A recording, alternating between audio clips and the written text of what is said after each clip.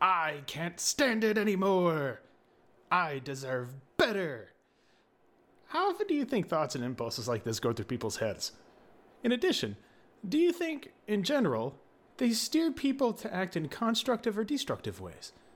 In this episode, the good doctor explains how people use distress as permission to try and feel better right now, and how it affects their stress levels overall. Roll the intro!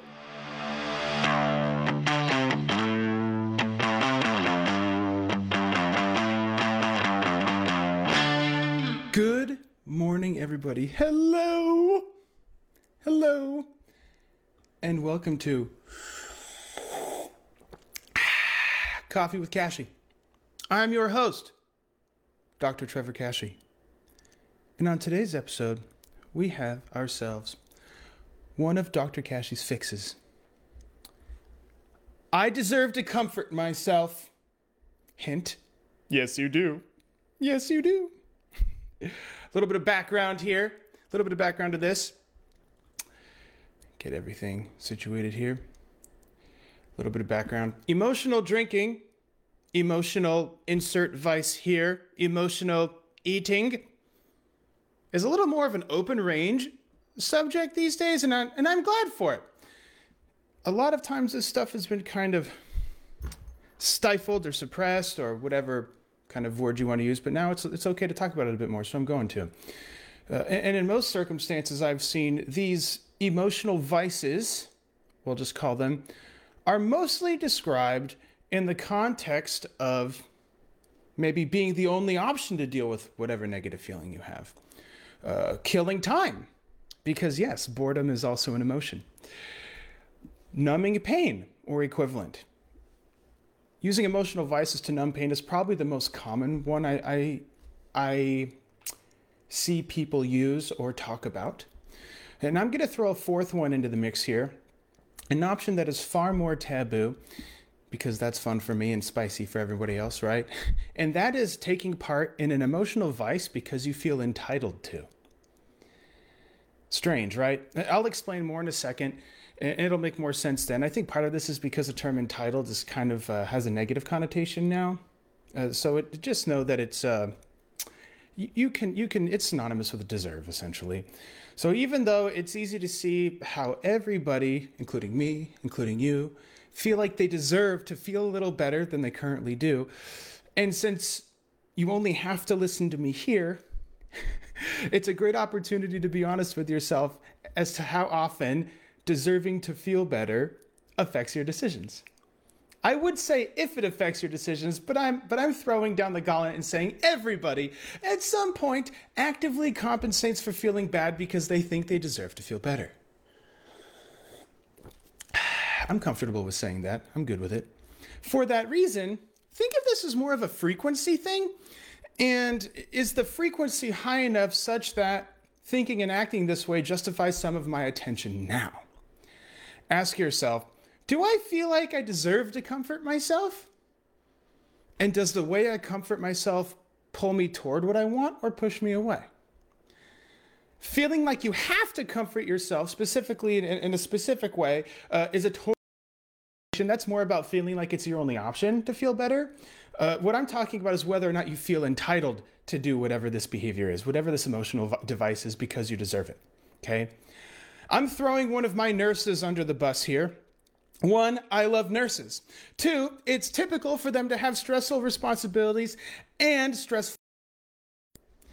3, they consistently and constantly interact with other people, and this fosters better than average psychosocial attunement. Point 4, they let me experiment on them, and they are commonly matter of fact. And last but not least, probably the most important, is I learn a lot from working with nurses, so selfishly, thank you. Seriously though, if I have ever helped you in any way, go thank a nurse, because I'm willing to bet a nurse had something to do with it, directly or indirectly, okay? This nurse in particular, Jessica, she had the triple whammy going. Alcohol, nicotine, and fast food, okay? Believe you me, she understood.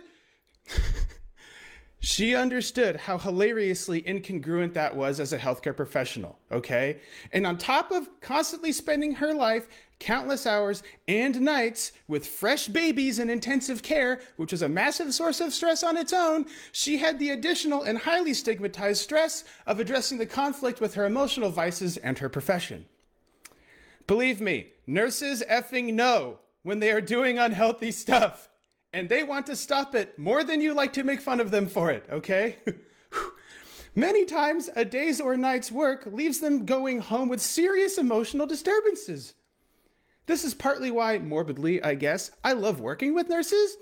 What is a day's work for them borders on the extreme for most other people, so I felt that if this nurse could figure out a way, then anybody can.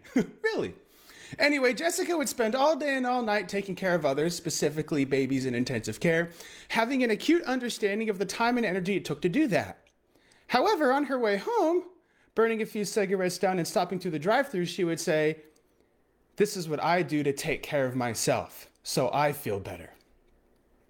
This is what she told me. Aha. And that was Dr. Kashey's third-person light bulb moment. An entire world of stress, conflict, and vicious cycles came crashing down. Jessica had made a direct connection between taking care of herself and feeling better. Okay? Logically, when calm and collected, you can intuit this as a unidirectional relationship. That means, yes, if you take care of yourself, then you feel better. That makes perfect sense. However, during times of extreme, chronic, or sustained stress, this very quickly turns into, if I feel better, then I'm taking care of myself. See how this is a unidirectional thing? It's easy to think it's bidirectional, but it's unidirectional. Okay, I'll say it again. If you take care of yourself, then you feel better.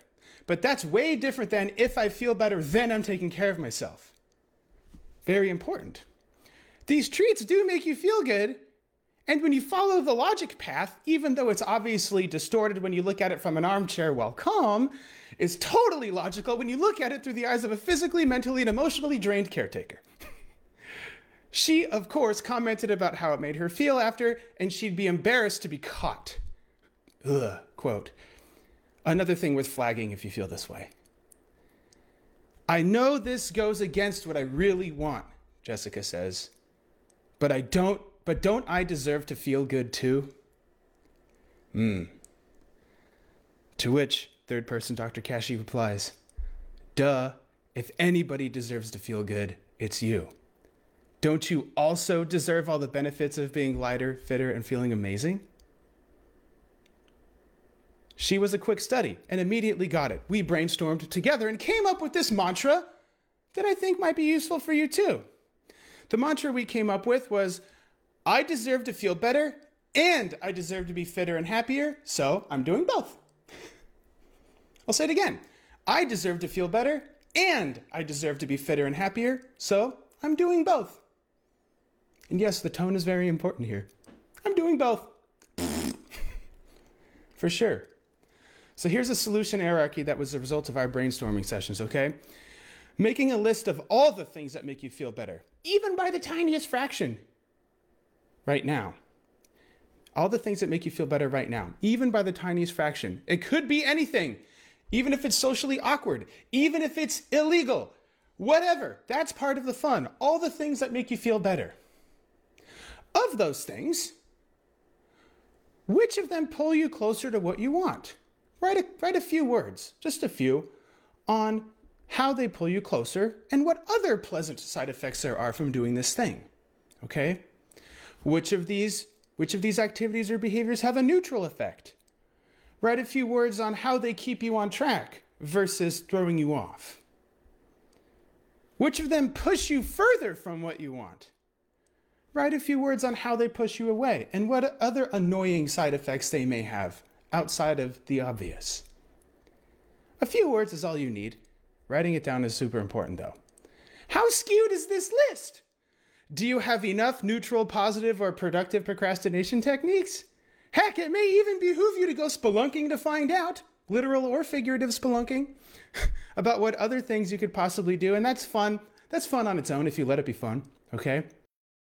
So some points to remember here. It's really easy to fall into the trap of I've experienced a negative and now I need a positive to balance it out.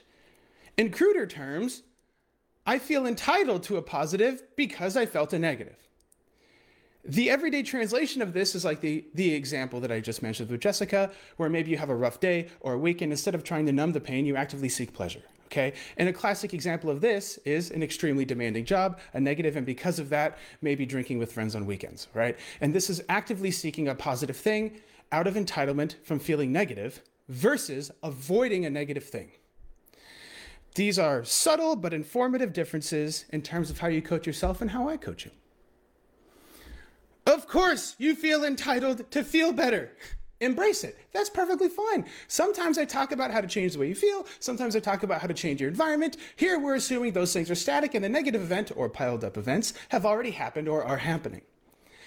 This means what probably needs auditing is how you choose to feel better, what the outcome of that thing is, and if you're okay with the outcome. Feeling better through chemistry, staying up all night goofing off, alcohol, overeating. Dr. Kashey thinks these things backfire if, 1, your intentions are to leave those things behind you, and 2, your intentions are to be healthier, happier, fitter, and better at stuff. For that reason, this is homework best done when you're in a good mood, so you have a decision-making process already laid out for when you're a grouchopotamus. Also, most important, it allows you to set things up ahead of time. For instance, if you're a go through the drive-through on the home loop, like Jessica, where she'd smoke some cigarettes and go through the drive-through on the way home and was caught in that loop, then having a satisfying meal made and already waiting for you at home make things easier when you're stressed and grouchy. Just another way that she set herself up to win. Okay? So wrapping this up here. Where other people are slaves to their impulses, you have the tools to inject logic and reason. Do you want to stack the cards in your favor? This is how you program yourself to act automatically in ways that are congruent with your values. It ends the conflict that causes all this vicious cycle nonsense. Discomfort comes in any case, and so the question becomes, do you want to deal with the discomfort now or deal with it now and later, right? Do you distract yourself for what literally amounts to a few minutes, or do you say yes to yourself and distract yourself such that you literally reap the rewards from your productive procrastination? A situation where through your influence, the absolute worst case is a positive. And in many cases, during times of extreme stress, a neutral outcome is positive for sure, because relative to especially to how other people act, right? Which would you rather feel more entitled to? Scratching an itch or reaping legitimate benefits and rewards? So if you need extra help with constructing strategies like these, learning to succeed, even when it feels impossible, Dr. Kashey always here for you. Dr. Kashey is always here for you. Just let him know. All right?